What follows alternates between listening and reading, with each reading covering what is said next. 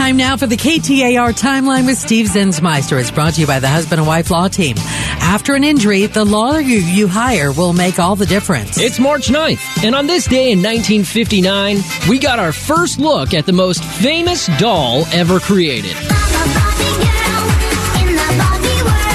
Barbie is by far the most successful fashion doll in history, created by the toy company Mattel. The collection featured different dolls, accessories, and even mansions and cars. The name Barbie comes from the creator, Ruth Handler, who was watching her daughter Barbara playing with paper dolls and realized the possibility of a physical, adult-looking doll.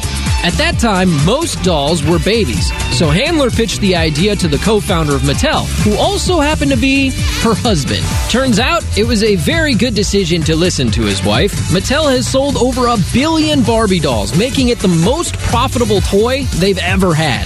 Not to mention several animated films, television specials, video games, and music. Another interesting fact about Barbie, she was designed by a guy named Jack Ryan, who also designed missiles for the Pentagon. Talk about a diverse resume. Barbie made her debut on this day in 1959.